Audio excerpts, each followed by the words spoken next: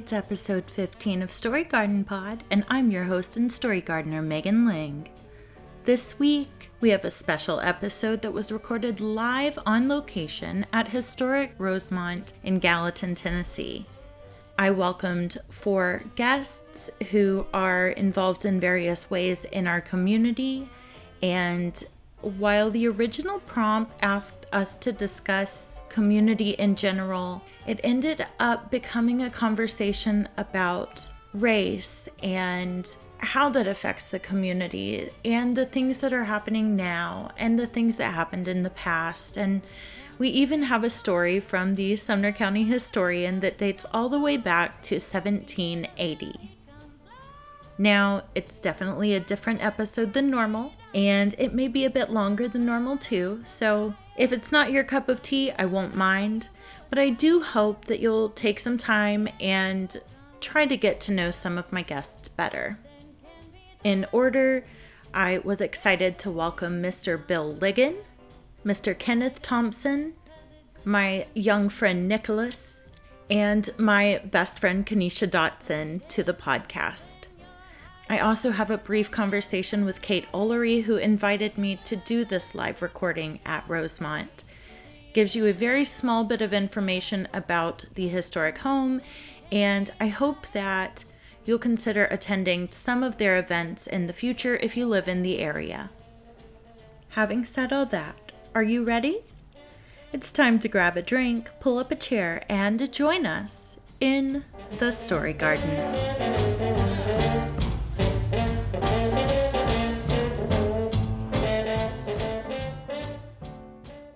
I'm Kate. I have children. I work at Rosemont. I like being with people that I like. We love you too. Me too. Great. Okay. And Kate invited me to record this episode here at Rosemont. So, Kate, can you give us some background on the house? Rosemont was built in 1836 and lived in by 6 generations of the same family, the Guild family, all the way up until 2005. It is the newest of the old historic house homes in that it has only been tourable since the mid-1990s. That's awesome. And what is your favorite part about the house? My favorite part about the house is all the people in it. Well, no, okay. Really, it's when you go from the dining room up the stairs and end up outside. That is my favorite part about the house. Oh, yeah. Okay, I had to think about that. What about the ghosties? I like them too. They're usually pretty nice to me. Perfect. Okay. Kate, is there anything that you would like to tell the world about Rosemont? Okay, so this coming Saturday, we have Death Comes to Rosemont. October 27th, we have Trick or Treat at Rosemont. And on December 2nd, I think it's the first Saturday in December, there is Merry Mantles. And in between Merry Mantles and Trick or Treat, there is a paranormal investigation. That's November 11th. And also, Rosemont was recently on what? Ghost Hunters. It was on Ghost Hunters, so Yes. It's on Travel Channel, Discovery Plus, and HBO Max. And Kate is now a famous superstar. So they tell me. Awesome. Well, thank you, Kate.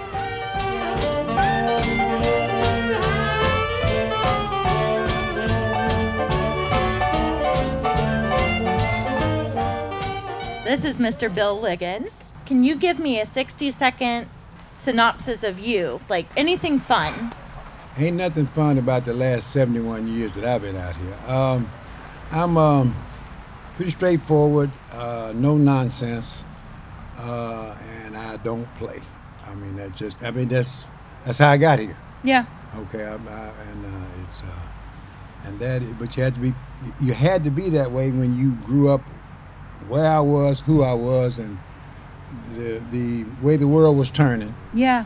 When I turned 12, 13, 14 years old. Right. And you went to Union High School. Yeah. And now Union High School is, it houses Shalom Zone, so Right. There's a fun little connection there later that I think Kenesha will also talk about. But Tell me a story about community in Gallatin. The community was basically from the depot to the park, Clearview Park. Yeah, yeah. That was the community. It was 109. It was Terry's store was one was an outpost on Yeah. 109. Yeah. The other outpost was the tobacco barn and the ice factory down on, was it Red River? There was an ice factory? That it used to be. It was right there at the railroad tracks. Yeah. Wow. Yeah. Okay. I didn't know that. Well, like I said, but that was our community. Yeah. But it went from the Clearview Park back over to Terry's store, down past Oakley's, which is the corner there, West Eastland and Bly. It was Yeah. Oakley's store. Yeah. And down there was the ice factory, and it was a tobacco barn there. Wow. Okay. And so that was the, and then and what is it? Washington Park out there where what's the school out on Red River Road? Howard Elementary. Oh, yeah, yeah, Howard yeah. Elementary. Our community kind of went right up to the edge of Howard Elementary. Yeah. Right, that was it. That was community. That's the community that I understood. And so, do you have like a favorite memory from? No. No. It's impossible for me to sit here and tell you that any kind of favorite memory. See, it's just childhood. Yeah. And it's the childhood that you know, because that's the childhood that you have. Right. All right, see, you don't miss what you can't measure. Right. So the memories from childhood were what we would consider to be normal. We just played and went to school and played marbles. We did all the little normal stuff that everybody pretty much did. But because of the fact that we had, I was unusual. I could walk to my elementary school. Yeah. And I walked to my high school. Yeah. Okay, Right. so Right. I didn't have to circle more than 2 blocks in 11 years to complete my secondary education. That's amazing. It's kind of weird. No. I can't think of it now, I guess, because everything is so spread. Like, I have to drive almost anywhere. But you can. But see, we couldn't. Yeah. All right, we couldn't. Once you cross those railroad tracks down at the depot, Yeah. you had to take off running. Yep. All right, and when you came through town, if you went past Dickie Wagner's place, you had to duck down and get past that real quick because somebody might come after you. So it was to get to the railroad tracks or to get back to the depot, to the ice house down there, you could kind of breathe easily. Yeah. So that was our community, but there was nothing else going on anywhere else in Gallatin that we knew about Right. that we were welcome to do. Yeah. Do you think how things have changed? No, they have not. Okay. People have changed. Yeah. Things are still the same. Yeah. Okay? What you have is a younger people like you all who grew up with people like me. Mm-hmm. Then you have people like me who did not grow up with other people other than just like me. Right. Right. So what you have to look at popular culture Yeah.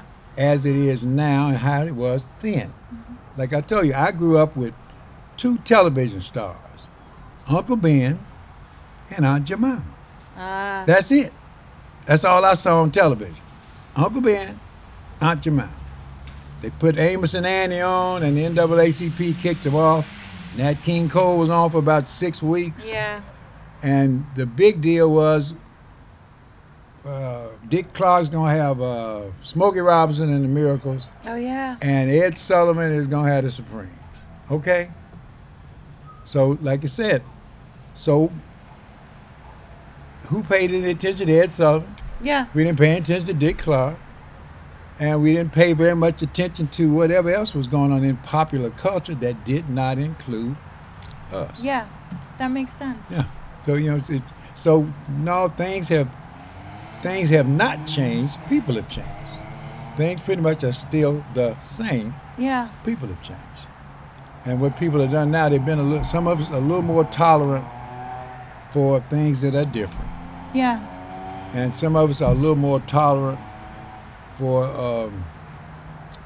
a little more acceptable of somebody kind of being in your space or in your stratosphere or in your, kind of in your scene. Yeah. Because I used to feel like back in the day when I went to Vanderbilt, we were called space invaders. We were invading somebody's space. Wow. You walked past one of the fraternity houses and somebody had something to say.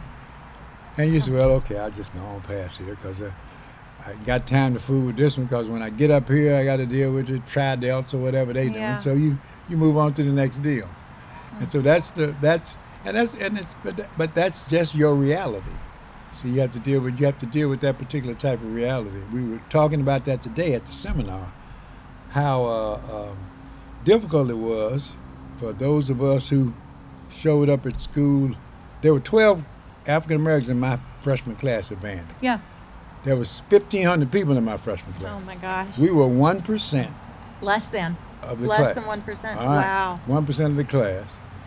And you literally didn't see anybody hardly at all except running through the cafeteria. So Yeah. it was basically like you just kind of ducking and dodging around corners all the time. But like I said, that's the reality of the situation. See, the thing about it is that because it's your gaze, your world, and your sight, you said they go, oh, that's kind of bad. No, that's just how it was. Yeah. See, so being how it was, because nobody ever asked me what my gaze was. Right. But I said that's just how it was. See that's Right. the thing. It's just the reality. See, and the problem that everybody seems to have. See, you can't put yourself in that situation. I mean, I'm sure people know that I am very much just this young white woman married to a white man. Like this is my perspective is very different. And be there. Yeah. And be there. Yeah. All right, and that's what I try to tell people all the time. Do you. And see, if we all would do us, and we pretty much would do all right. But see, some of us are afraid to do us because we don't like what we see when we look in the mirror. Yes. Yeah. Right? See, I've always liked what I saw when I looked in the mirror because we had a real good community, as you say, and we got to do a lot of stuff. We got to do a whole lot of stuff that we weren't going to get to do. I remember my sister and brother. My sister was in the band. My brother was in the band. My brother played football. My sister played basketball, softball, all these things. But when they put the schools together, they had to cut down on some of their activities. Of course. Yeah. And so they just never really cared for not cutting down on the activities, but they were a little bit more. My sister and brother were more people oriented than I was. I'm a task person. You give me something to do, I'm gonna do it. Yeah. And I don't care what you do. If you interfere with me, I'm gonna break your neck and keep on doing what I gotta do. We talked about that on the phone Well, yesterday. That's the name of the game. Right. Because I understood, or you have to understand, people will mess with you just because they can. Right. And so if you can do something stupid if you want to, and somebody mess with you, and you can get off track while you're doing something stupid. If you're doing something that you really need to do and somebody mess with you, you need to stop that immediately. Nip that in the bud and get back to what you're doing. Yeah. As a criminal defense attorney, I got to remember who did what to who, when they did it, and why they did it. And if I get the opportunity, I will get you.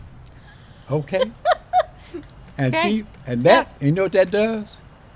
That stops you in your tracks. Yeah. That guy ain't taking no stuff. Yeah. All right? You can't take no stuff. You take a lot of stuff, and you're going to be in the stuff-taking business. Yeah. So you either nip it in the bud, or you have to deal with it. But that's the nature of how we were raised. Right. We're not honest with ourselves about some of the things that are very, very important and what we need to be trying to do. And if we don't do that, we're going to have some problems. And that's why we're having difficulties now with our well, all our systems, Yeah. because we won't sit down and say, this is ridiculous. But I wish we could do that, but it's just really difficult to do. Yeah. And I'm hoping that the next generation, like I said, I'm 71 years old. Maybe this kid down here. No, not necessarily so. See, our generations don't turn over all that fast now. Right. Think about it. You can get with this. I was born when, what's his name? Harry Truman was president. Eisenhower won in '52. And Nixon was vice president. When I graduated from high school, Nixon was the president. Richard Nixon was in my life from 1952 to 1970. All right? Wow. Yeah. Okay? Yeah. He was vice president when I was born and president when I graduated from high school. And so things don't change all that swiftly. And so we don't have it's not as fast as we'd like things to go. It's just real slow. And we just have to kind of roll with it. Yeah. Kind of roll with it. I wish it would do a little bit faster, but we can't do it because it takes a while to get things under control. Yeah. Yeah. It takes a long time to understand where we're going wrong, what we're doing wrong, that type of thing. It was just like with us at school, we understood that once the schools were integrated and we had a chance to go to wherever we wanted to go, we were going to lose some students, and we had students go to Hendersonville, students went to Portland, Yep. students went to Gill, Vienna, Stewart, all around. Yeah. Yeah. And our school went from like 750 kids to 250. So we lost about 400 or 500 kids in a 5 or 6 year period of time because it was kind of tough. Yeah. And so, but we didn't lose them because they really wanted to go. It was more convenient for the kids in Hendersonville to go to Hendersonville. Yeah. Which makes sense. And then we looked around. We said, well, Lord, we got trouble. So they told us in 1969 we weren't going to have a school. I was a junior in 1969. They told us Union High will not open again. So I left town and went to Detroit. I moved. Yeah. And my brother called me and said, they going to open the school back up. I said, what school? He said, I'm going to football practice. I said, where, at Gallatin Junior High? He said, no, Union High School. I caught the first bus coming out of Detroit to get back down here because I knew I'd left to avoid going to Gallatin High School. Yeah. Because I knew it was going to be real strange.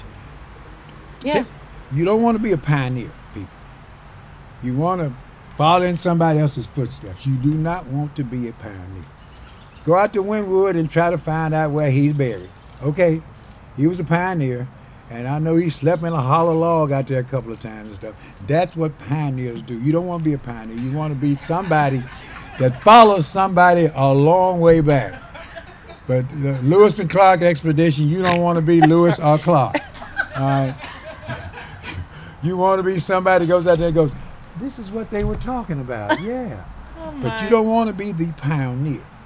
And so what had happened is in 1965, they told us, we'd like for you to be pioneers. And we kept thinking, that doesn't really sound like a good thing to do because everybody's experimenting with how to treat you. Yeah. And either way it goes, they ain't going to get it right. Right. So you end up ticked off, like my friend who came to see me the other day, about something that happened to him 40 years ago. Gosh. Because nobody understood who he was or how he was. And, you can't expect people to do that. Right. See?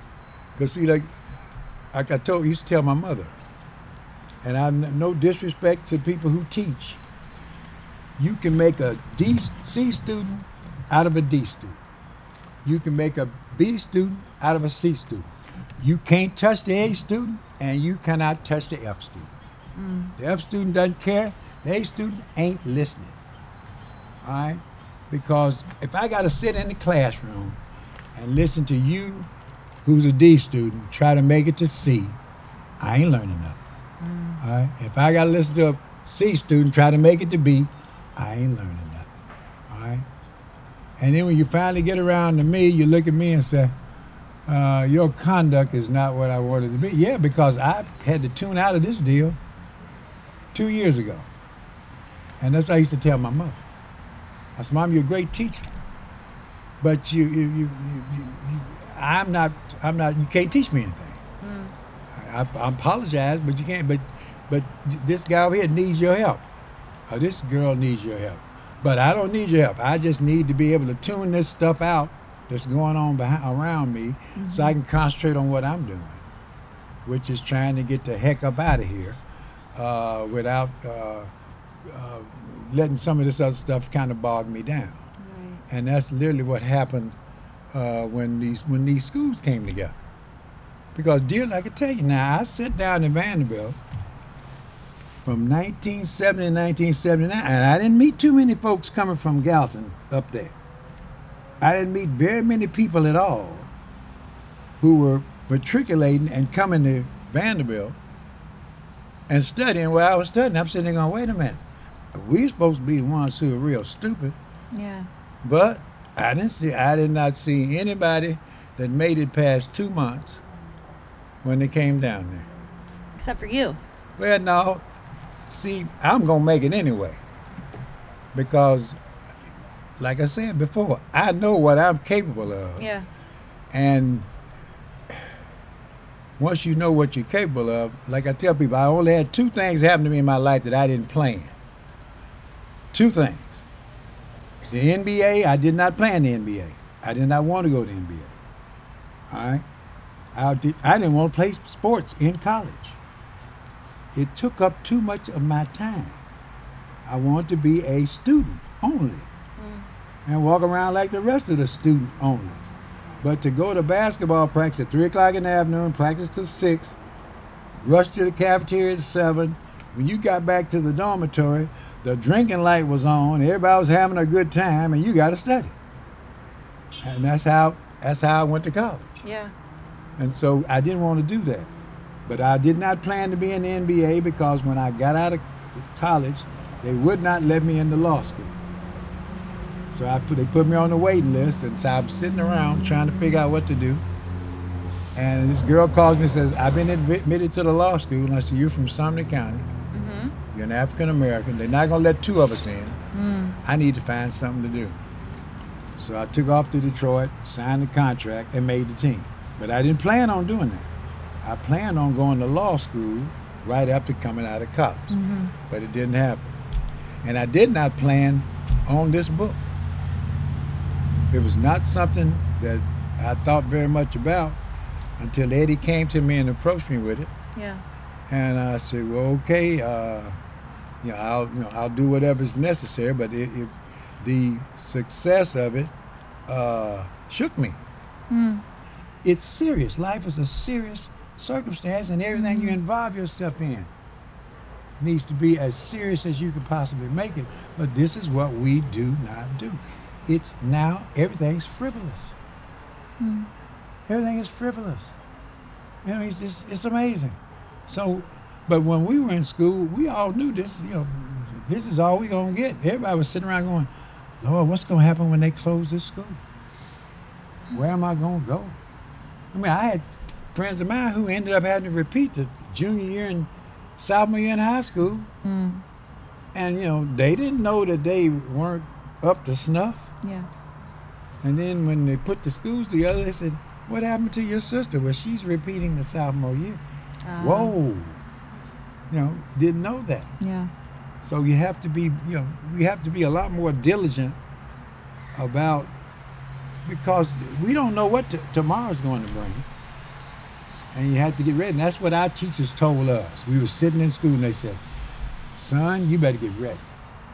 Because when things change, I may not be your teacher. You're going to get somebody else who may look at you a little bit more critically, who may look at you a little bit more circumspectly. You're gonna have to be a little bit more spit and polish. That's what they told me when I got to Vanderbilt. I looked around, I said, something is wrong here. And then I realized, I said, well, hey, these people on the third, fourth generation of being in this place. And I'm just rolling here off the back of the watermelon truck. So what am I going to do to try to stay here? And what you have to basically do is you have to sit up there and see what's going on and work with it. And what we don't do, we're not flexible. We're going to have to be a lot more flexible to function in this future world in which we're getting ready to get. Please believe me when I say I've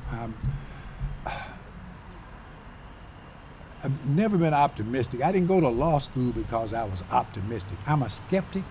I'm a critic, and I nitpick. But that's what is necessary. All right. So this is why I don't go around places. This is why you don't see me making speeches or trying to run for office and stuff, because I'm going to tell it just exactly like the TI is. Right. And when you do this, it does not make you popular. And people don't want to be around you because you're not really what you call fun at the cocktail party.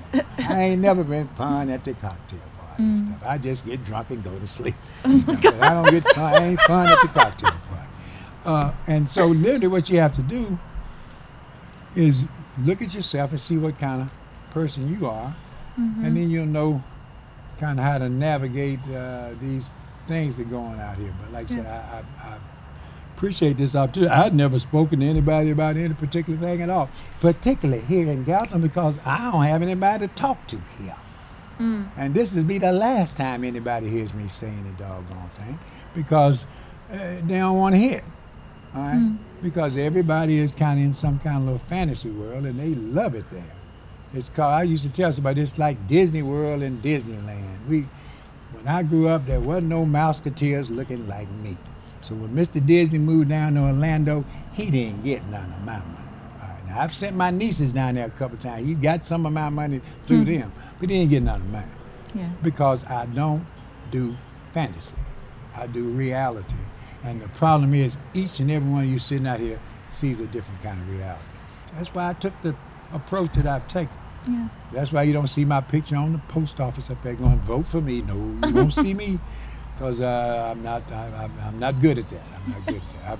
Right. I'm glad that my good friend out here is good at it, because I certainly couldn't do it. Lord have mercy. Yes. That's going to be bad. So give me advice for everyone out here, like short and sweet. Put yourself in somebody else's shoes. Try to wear them.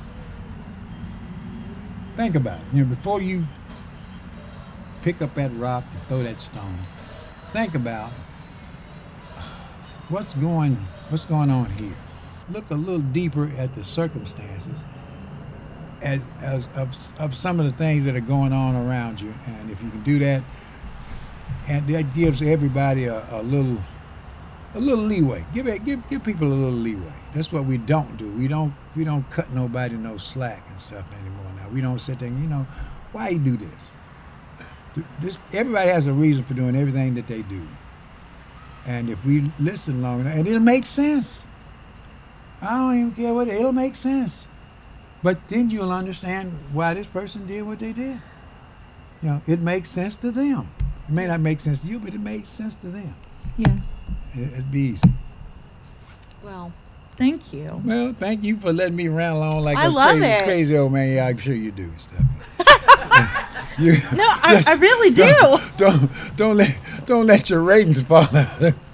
I love it.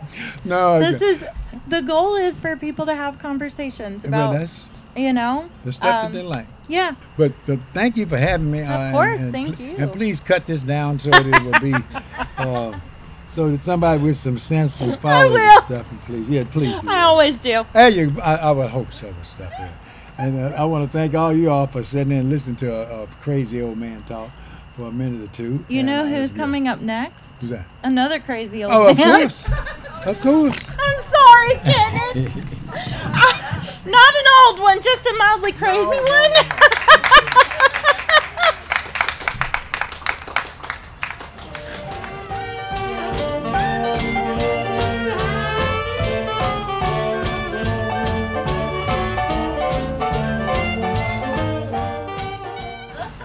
I'm old. Perfect. Okay. So this is Mr. Kenneth Thompson. He is the Sumner County historian, and he's also very clever. And I got an award for knowing the most dead people in Sumner County. he did. And Kenneth, give me a short snippet of who you are. I just introduced you, That'll but take tell the me first something 30 fun. minutes. No, you have to like narrow it down. Who are you, and what are you passionate about? Please don't say Yes. dead people. Well, my family have been here since 1780, Oh my gosh. and I'm Yeah. kin to Chris. Of course. So I said enough. Yeah, great. Perfect. Okay, so Now, Bill said he was born when Truman was president. I remember Roosevelt, and don't ask me which Roosevelt.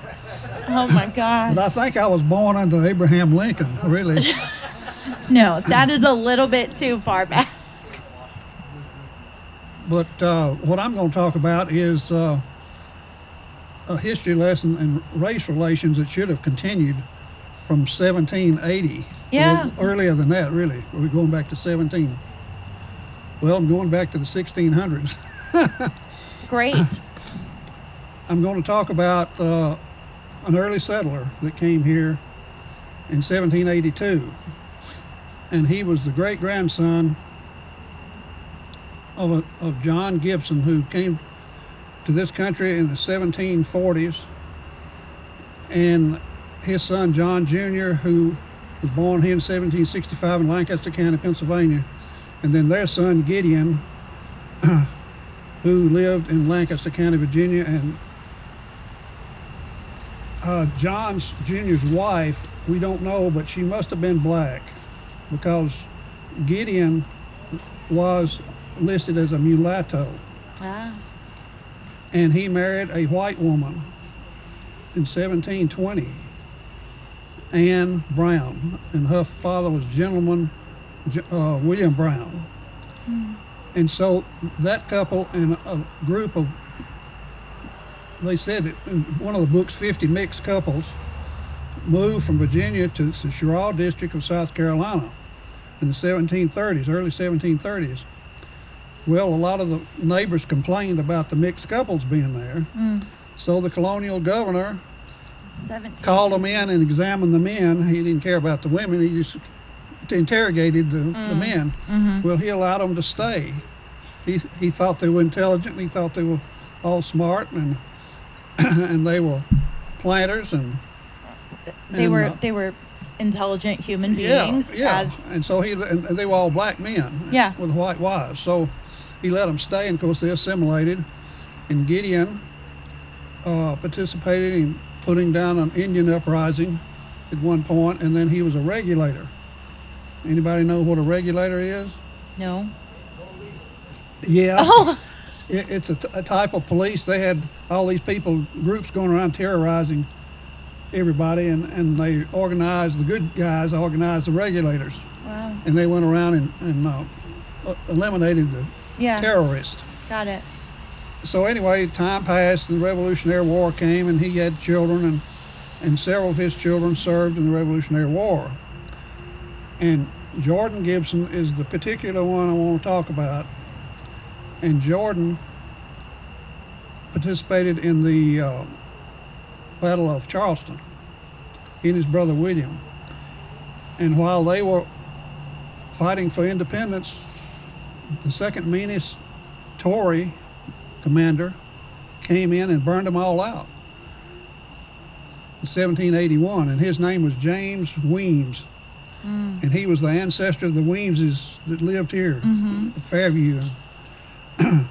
Well, and they actually admitted to being kin to this man. He was a Tory, but he didn't go back to England. He decided he liked it over here, so Yeah. the family converted and stayed over here. But anyway, after they were burned out, they all left, a group of them anyway, and came to Castalian Springs. And Jordan Gibson was the nearest neighbor to Major William Hall Station on Governor Hall Road. Yeah. This is the interesting part. He was a friend of the Bledsoe, Anthony Bledsoe, and Anthony Bledsoe issued all the land grants. Uh-huh. Well, Anthony Bledsoe gave Jordan Gibson 640 acre land grant, North Carolina grant. Wow. Well, he fought for South Carolina, so that was illegal, number one. And number two, DeShays Creek ran right through the middle of it. Well, that was illegal because a creek or a salt lick was public domain. Yeah. So they had some kind of a secret agreement. We don't know what it was. But almost immediately, Jordan Gibson signed back to Anthony Bledsoe 320 acres, half of it. Well, that made it legal to have the creek there because it was on the boundary. Right. But it was still illegal for him to have a North Carolina land grant. Right. But anyway, he was allowed to stay and keep it. Well, the first record we have of him here was he bought a bed, and I don't know why they recorded it in the courthouse, but A bed? yeah, in January of 1784, 84. And he bought it from James McCain, who's one of my ancestors. Mm-hmm. And then the next two records we have of him, this was Davidson County. Mm-hmm. He was a juror in two trials. A black man, 1784, a juror Wow. in two trials. Yeah. And then in 1787, I checked the tax list, and it listed everybody in the neighborhood out there. William Hall, who was my ancestor, was his closest neighbor. Yeah. Well, it listed all of them, one white male, so many acres. Well, it got to Jordan Gibson, it said one black male, one black female. It listed her too, 320 acres, what they had. Well, then in January of 1788, he was killed by the Indians trying to get to Hall Station, and he and Charles Morgan were both killed. Morgan lived a few days, and Morgan was Hall's son-in-law. So from there, Governor Hall was the son of old William Hall. He was general in the War of 1812 and succeeded Houston, governor when they ran Houston out of the state for being mean to Eliza. Well, anyway, in 1852, Governor Hall wrote his narrative about the Indian Wars, 1785, 1795.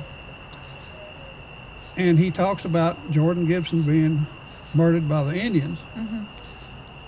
And he put in there, and I didn't understand this for years because I didn't know about the situation, said he left no white family.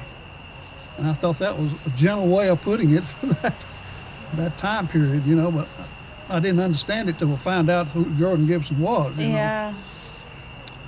Well, anyway, Jordan Gibson family really assimilated with everybody here. Yeah. And as I told Bill a minute ago, I said most of the descendants are now very light or white, you know. And there's a docent at Craig Font now that's a descendant of his, and she took the DNA test. She said, I'm 2%. So, but anyway, I'm going to tell you about the children of Jordan Gibson. Excellent. That's the interesting part. It's all interesting, but okay. He lost some children before he came here, but he had a son that he lost named Jordan Jr. And we don't know how many, but there were 4 surviving children that came here, 3 daughters who were already married and a son who was not married. The oldest one was a daughter, Mariah, and she had been married to John Black, and the family history says he either died in the Revolutionary War or he en route to the Cumberland settlements. Don't know. Yeah. She was a widow when she got here. Got it. She had 3 children, and the daughter, Susan Black, married General James Winchester Oh. at Craig Font. Okay. Yeah. So she was the mistress of Craig Font was the granddaughter of Jordan Gibson, a black man, and Oh. which I think is interesting. Yeah. And then their oldest son, Marcus Brutus Winchester, was the first mayor of Memphis, because General Winchester was one of the founders of Memphis. And he married a black woman. Well, he wasn't allowed to live in the city limits of Memphis. He had to live outside the city limits to be mayor. Interesting. That's not the most interesting thing, but anyway. Then the second daughter was Cynthia, and she married James Harrison. And James Harrison was a Revolutionary soldier. And of course, they came here married. They had a daughter named Cynthia who married Robert Wynn. And their son was Colonel Alfred Royal Wynn, who built Wynwood. Yeah. And Bill mentioned Wynwood. Yeah. So all the descendants of Colonel Wynn have African ancestors, not so far away. I mean, we all do, but it's not Right. not far away. I don't think that's far away, being a student of history, Summit County history, Yeah. which I think is interesting.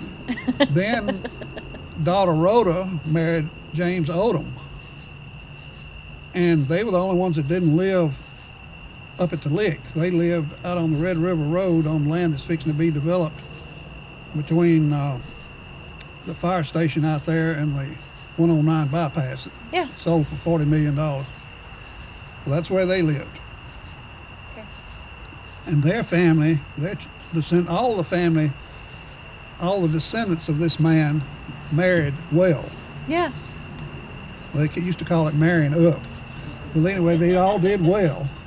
I like to say that Nick married up, so. Well, I'm not going to comment on that. But anyway, Rhoda and James Odom had a number of children, and the ex-mayor lives in their daughter Elizabeth's house, Oh. Don Wright's house. Yeah. That was James Rhoda Gibson's daughter Elizabeth. Oh. Their daughter Mary lived in the house right there on the road that sits sideways to the road, Yeah. perpendicular to the road. She married Colonel George Eliot. That was Mary Odom. Their son, Eli Odom, we did in the cemetery tour last year. Mhm. Odom's Ben, out here. Yeah. Okay, he was the grandson of Jordan Gibson. His name is on the biggest monument in the Galveston Cemetery, and last year we portrayed him as a black man. Because he Nobody was. said a word. Yeah. You know. Well, I wouldn't care if they did, but Right. Right. but anyway, Eli Odom was the wealthiest man in this county after the Civil War. He was smart Yeah. enough to keep his northern investments during the war, and he left it all to one grandchild. He only had one grandchild, Katie Trousdale, Oh. and she Okay. built Langley Hall. Yep. She married William Young Allen, and she had no children. Mm-hmm. But her father, of course, was the son-in-law of Eli Odom, and he managed the money well because her mother died in childbirth, Ellen Odom. But anyway, she was one of the forces in this county her entire life, and helped everybody, you know, in every organization. And was she was portrayed in the cemetery tour But yes, we portrayed her. 2 years ago? Oh, it's been longer than that, I think. I don't know. We've done 200 people, so Okay. it's hard for me to been a remember. while. Remember, I'm old. I remember Abraham Lincoln. Remember. 4 years ago. Who knows? So I think it's just interesting how. Oh, I'll have to tell you about the son. Yeah. He's the interesting one. Okay. Roger Gibson. And Roger was not married when they came here. And he married in 1785 and built a cabin that we now have in Bledsoe Park, historic Bledsoe Park. Yeah. They labeled it the Hunley cabin, and it's not the Hunley cabin, it's the Gibson cabin. Okay. Roger Gibson built it when he married in 1785. He married Dr. Fanny Arbuthnot, who was a botanical doctor. Okay, What's a botanical doctor?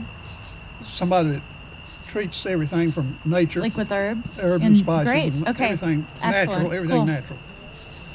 And they had 10 children. And in front of that log house, they built a brick house about 1795 Yeah. that I remember, about the size of Hawthorne Hill. And Mm-hmm. it had a zigzag design in the front in black brick, several rows. Well, in about 1806, they had been married 21 years, and he started messing around. Yeah. So in 1811, they were divorced, Ah.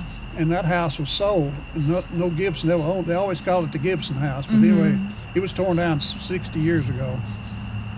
And Mr. George Wynn, who was the grandson of Colonel A.R. Wynn that lived at Wynwood, Yeah. got some of the ash flooring out of that house when they tore it down to replace the dining room floor at Cragfont because it was so bad. Oh, wow. So that flooring in the dining room came out of Roger Gibson's brick house That's that he built. cool. It was older than Cragfont. Yeah. Wow. Oh. So anyway, That's they divorced in neat. 1811, and they sold that property. And his grass widow, you know, there's a difference in a sod widow and a grass widow. When you bury them, it's sod. If you divorce them, it's grass. So Fanny, I didn't know that. Dr. Fanny Arbuthnot bought a farm on Belotes Bend Road where her family lived till 1977. Oh my gosh. Bought it in 1811. Wow. Okay. And when she died, the stuff was left in the house that had been hers Yeah. from her medical books and things, you know. Wow. Ledgers. Yeah. And we have those at the archives. Amazing. Well, then Roger runs off. This time, she was a white woman. So he runs off with a black woman and goes to West Tennessee. Okay. And has two more women after Fanny and had children by them and lived in Carroll County, West Tennessee. Well, Yeah. in 1850s, the guy that owned the original 320 acres that was gifted, granted to Jordan Gibson 70 years before, was in litigation. They were trying to get a clear title to it. Okay. So they hauled Roger into court in his 80s in West Tennessee, trying to get a clear title to that, and they did. And oh wow. So he was a womanizer Yeah. and got dragged to court. Yeah. Okay. Well, you might as well tell the truth. I mean, I love it.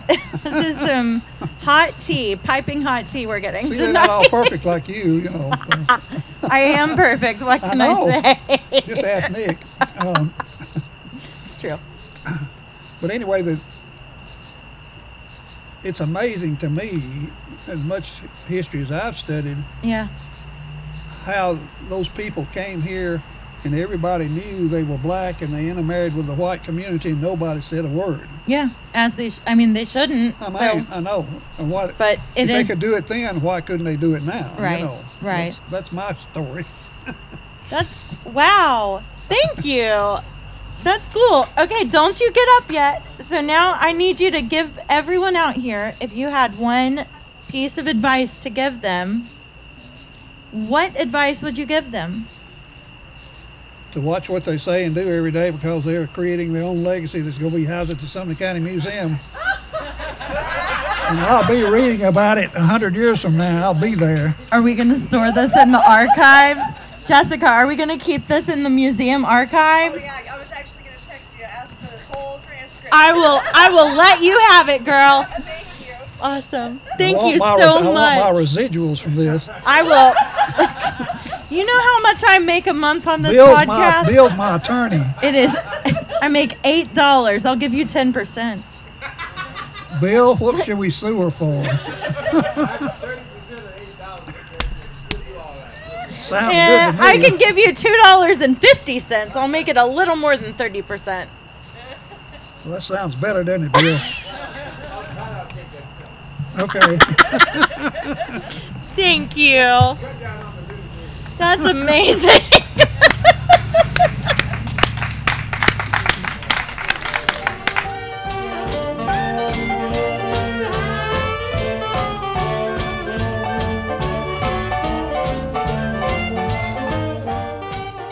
Okay, so I'm really excited, but Nicholas is not very excited. So he is a ham, but today he's just embarrassed by me, I guess.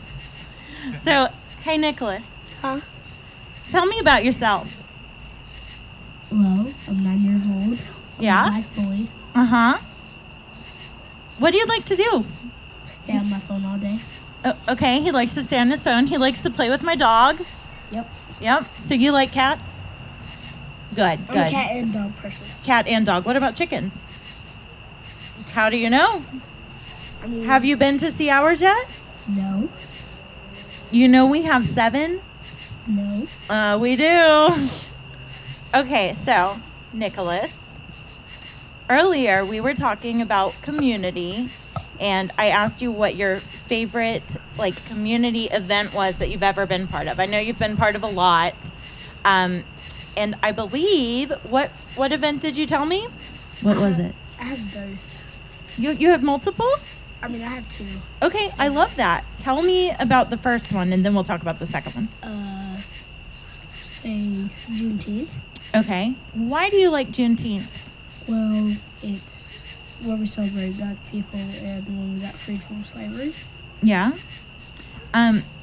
Your mom plans Juneteenth, right? She's part of the planning committee. Yeah.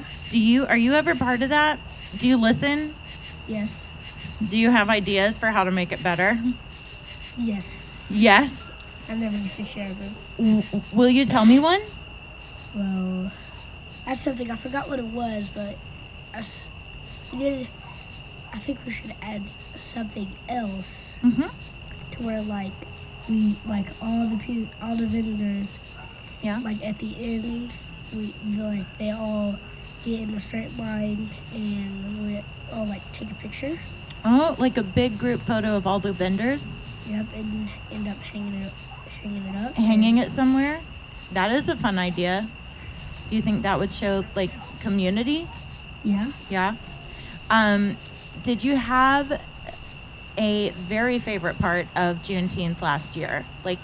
The best part of all of it? I think I told you before, but I enjoyed the fact that my husband Nick, not you, won the rib contest. I was very proud of that. But also, I really enjoyed the dance contest. So what was your favorite part? The part where me and Mackenzie got to help everyone and got to go around and see everyone and pass out snacks and water. And Yeah. drinks. That's awesome. So you said you have another community event that you really enjoyed? What was it? When we built an outdoor classroom actually I have 2 more. Oh, yeah. The outdoor classroom? At Gallatin Childcare? Yeah. So who did you do that with? It was your mom? Mackenzie, that's really all the people. Was it the Leadership Gallatin class? Yeah. Yeah. Awesome. Do you want to be famous when you grow up? Of course. Of course. Okay, so this is the first interview you're going to do of many one day. So, why did you like the outdoor classroom? Well, we got to help a ton of children that didn't really have a lot of space Yeah. in their classroom. So we had built an outdoor one. So when they don't have any more space in there, they can come out. If there's so many kids in the classroom, they can go.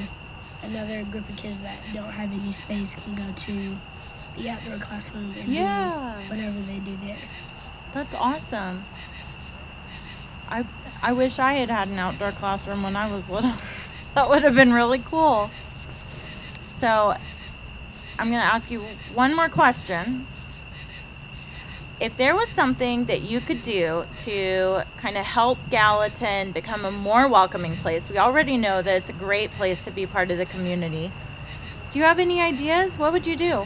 What would I change about it? Or Sure. add? What would you add? Or what would you change about it? Whichever one you want. Well, I have both. Okay. I would change. Not a lot of people. I would want to have a lot of people who would want to do community work and go around Gallatin cleaning up trash. Okay, so like basically, I think that the library does that in the summer sometimes. They go and do community cleanups and pick up trash. He's catching all the mosquitoes up here, so thank you. So I think that's a great idea. Would that be the thing you would add or the thing you would change? Change about it. I would want a lot more people to come and do community work instead of not doing community work. Got it. You would basically just say that in order to give back to the community, you want more people to come out and volunteer. I would also add a lot more homeless shelters for people who don't have houses Yeah. and that need like a job or extra money or Yeah, a place to live. You want people to have opportunities to, yeah. That's a great idea. You're a cool kid, you know that? Okay, so I lied. I said I was going to ask you one more question. This is the final question. Okay. What piece of advice would you give to our audience?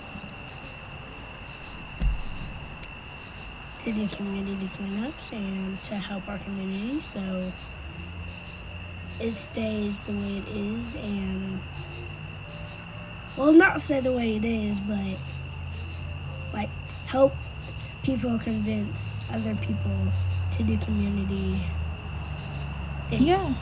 Yeah. Like volunteer. That's awesome. Is there anything else you want to share? Well, we also built picnic tables like caps, and I was You have done a lot of projects. one of the people who helped build them all. That's awesome. So if we need to have a outdoor playroom or an outdoor classroom or picnic tables built, we call you. Yep. Okay. Hey, y'all ready? That's what we're going to do.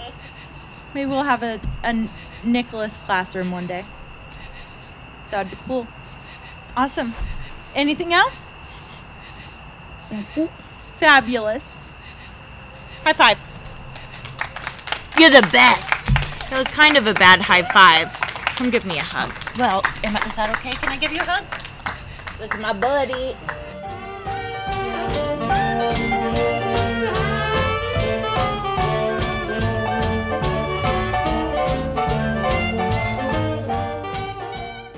So my name is Kanisha Dotson. I am a Gallatin native. I was born, raised right here in Gallatin. I like to joke and say I love all things Gallatin. Go Green Wave. Oh, yeah. Yeah. Yeah. Mm-hmm. Uh-huh. Great. I love it. That's about it. Perfect. She's cool. I try to be. Yeah, you're super cool. I try She's to be. also the mother of Nicholas, who was just on. Yes. I have two boys. mhm. That's the little one. I have a bigger one. He didn't want to come. He's a teenager, so that's his choice. He rolls his eyes a lot, but I still like him. Yeah.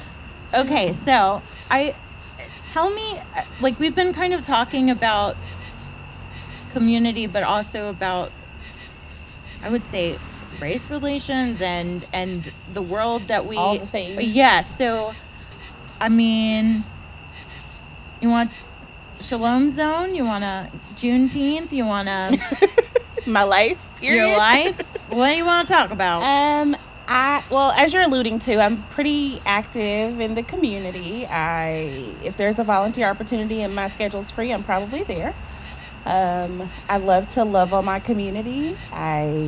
It's one of my love languages. It makes me feel better when I do it. I don't know when, I guess, I got involved in it. I've kind of always done stuff. I was a peer leader in high school. I've kind of always been in the helping realm of things. I kind of like to help others help themselves. So we volunteer a lot. We do a lot of things. I drag my kids around to all the things we volunteer at, as you can see. And I've been volunteering with the Gallatin Shalom Zone for probably 3.5 years ish. Probably more so in the past 2. I see the work that they're doing in the community. You know, Gallatin is home to a lot of nonprofits, like a lot of nonprofits, and sometimes it's hard to see the actual impact on a daily level. And so I like to give my passions where I see where the effort is meeting the need. And that's something that I think Gallatin Shalom Dome does very well. They try to meet the community where it is and give the community what it needs versus just giving the community something. So any way I can be a part of that, they were like, would you? And I was like, yes, I will. Yeah, I will. That's awesome. So I also would love to know, why did you decide to do the Juneteenth event? It was like 2 years. Was this the third or this the second? This was the third year. Give us our props. You get all the props. So, I was just sick for 2 of them. You so were sick I can't for 2 remember. Of them. I'm glad you weren't sick for this one. You were able to come experience it. So Juneteenth, we started, and I say we because it was not just myself. There was the first year it was just me and Brenda. We just pulled our resources and pulled the event off in 2 weeks. And to me, that was a true testament of my community. Yeah. We got the approval from the property owners and like approval from the city, and things just started happening. You know, it was basically an idea, and it happened. We drive past the location on Black Street all the time, and I've always kind of been aware of the history, but kind of in that's over there kind of thing. The year that Juneteenth became a federal holiday, I was thinking like, why do we not celebrate it more? Yeah. I remember I was in college when I found out what Juneteenth was, and I remember feeling robbed in a sense of like having what I felt like was a holiday for my culture that I wasn't allowed to or informed on. Mm-hmm. And I figured it'd be a good way to bring that to Gallatin. Gallatin has a lot of deep history. It has a lot of wide history. There's a lot of history about a lot of different things. And there's a lot of natives who weren't aware of the history of that plot where we have the event. And so we thought it'd be a good way to like segue past, future, present, all in once. And so we decided to celebrate Juneteenth, and we've just celebrated year 3. This was our biggest year yet. And it's only going to get bigger. And it's because of the community that myself and the other committee members have been building over the past few years. Y'all have done an amazing job. And I'll say it was my first year going. Mm-hmm. But I want to say, for those who are listening and aren't here and may not know or aren't from Gallatin, the location is, and this is in quotes, this is the official title, it is the Old Colored Fairgrounds. Yes. And that is where the Colored Fair was held in Sumner County back in the day. And Sumner County Agricultural Colored Fair. Yeah. Yeah. And what was the last year for that? That was, I feel like we talked about this one day, and I knew the date. It was 70-something. Ms. Dotson? 79-ish? 79-ish. So yeah, it went around. The Colored Fair went on for a long time. It was a what I would call a homecoming of sorts. You have a lot of people from the Black community when you got of a certain age, or if you wanted any kind of progress in life, you kind of moved away from here because there was limited options for you. Mm-hmm. And so it was used as a homecoming of all the people that moved away, all the family would come back for that weekend in September, and it was just it was a really huge deal, and I'm sad that I wasn't around to witness it, but it makes me really excited that I get to potentially bring something like that back here, because in a perfect world we would model that. It really is the best. I mean, like, I know I've said it twice now, but So Nick, my husband, won the rib contest, which is He did. hilarious. It is hilarious, But also I perfect. loved when the ribs were Brenda, delicious. I think like Brenda announced it or something, and I think you said like Nick, and then someone was like D'Amico, and you're like D'Amico. I said D'Amico because Yes, his last and name it was was D'Amico. it was just the best because it was so nice to be part of that, like part of Yeah. the celebration, and It's a celebration for everyone, and yeah, that's kind it of is. what it is. It's funny because Nick is a part of the very first Juneteenth. One of my favorite memories is when we taught him the bunny hop. Yes. Which is, the bunny hop is like a black line dance, if you will. If you play it at a party, like everybody's gonna get up, and it was so funny because I look up and he's like watching them do the moves, and the next second he's mastered it, and he's like adding his own funk to it, and I'm like, that is why we are having this event, Yeah. so that we can all bunny hop together. White boy can dance. White boy can dance. White boy got moves, and he can cook ribs. Mm-hmm. So Somebody else is gonna beat him next year. I don't know. Those ribs were good, though. I don't lie. I mean, we did a blind taste test for a reason, so that nobody can shout favoritism in any way. Yeah. So, I mean, it's, the ribs spoke for themselves. That's all I'm going to say. Well, cool. What else do you want to know? I guess, so, do you have a favorite moment from Juneteenth? When it's over and we shut the gates? Cool. Okay. No. Well, no, but you that were is a favorite starting- moment. But this year you gave away a scholarship, Oh, yeah. Okay, that would and be you're my favorite doing part. that again, right? Yes. So I remembered. You did remember. But in honesty, closing the gate and locking the gate at the end of the night, we always shoot a video. Brenda and I always shoot a video at the end of the night of us locking the gate. Yeah. And it being over, because that's kind of like, we did it, y'all. You did it. That is my favorite part because it's done, and it's always a long day. So Yeah. I'm ready. I'm excited when it's over. But we gave away our first Unity scholarship this year. We gave it to, I hope I don't get their names wrong, Amaya Porter and Mariah McDowell, I do believe, were the two ladies who won. Mm-hmm. There was an essay portion of the competition, and we gave away 2 $500 scholarships. We hope to give away more. We've decided to morph our event into a 501c3 nonprofit so that we can make a bigger impact and a bigger splash. I think our hope and our overall goal is to pay for someone's entire education. I think that would be like the big goal, is that if we could offer an entire 4-year education to somebody at no cost, because money can be a huge burden in the words of education. So that's what we're doing. And what is the nonprofit called? I don't know if I can tell you yet. Yeah, I mean, pretty much we call it the Gallatin Unity Foundation, but we haven't signed that on paperwork yet. So It is the One Day Gallatin Unity Foundation. The GUF. did you say go? That's what I call it. So the Awesome. Gallatin Unity Foundation, hopefully. So be on the Okay. lookout because we're gonna need some sponsor dollars. Yes. And your final question is, if you had to give advice to people out here, and not just out here, in the general world, the royal we, what would that be? You cannot say the same thing as your son, which was to be more involved in the community. Well, I don't know how much more involved in the community I can be. You can't. But I would say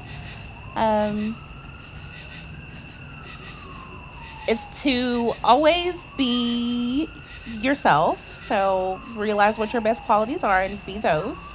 But also to be the person that you needed when you needed someone.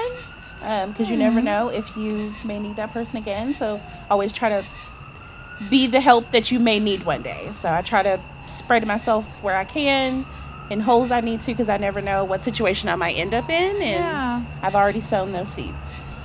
Be the you needed when you needed someone. Yep. That's cool. That's what I got for you. Cool. Okay. Bye. Firemen come and rescue you, blow a tire. You can touch the inner tube comes love. Nothing can be done. Oh, that's why. Thank you for joining us for episode 15 of Story Garden Pod. If you enjoyed today's live episode, I hope you'll subscribe and follow along as we go back to the normal format in our next episode, where we dig into a new set of stories each episode. As per usual with some of our more unique episodes, I go ahead and use my own music. It just makes it easier. So today's music was provided by Megan and her goody goodies. To support Story Garden Pod financially, become a Patreon supporter by visiting patreon.com/storygardenpod. We share extra stories, special cocktail recipes, and more, so don't miss it. And finally, did you enjoy today's episode? If you did, go ahead and leave a review on your favorite podcasting platform. Your reviews help us reach a wider audience, which means we get to share more stories and build an even stronger community. Again, thank you for listening, and I'll see you in the garden.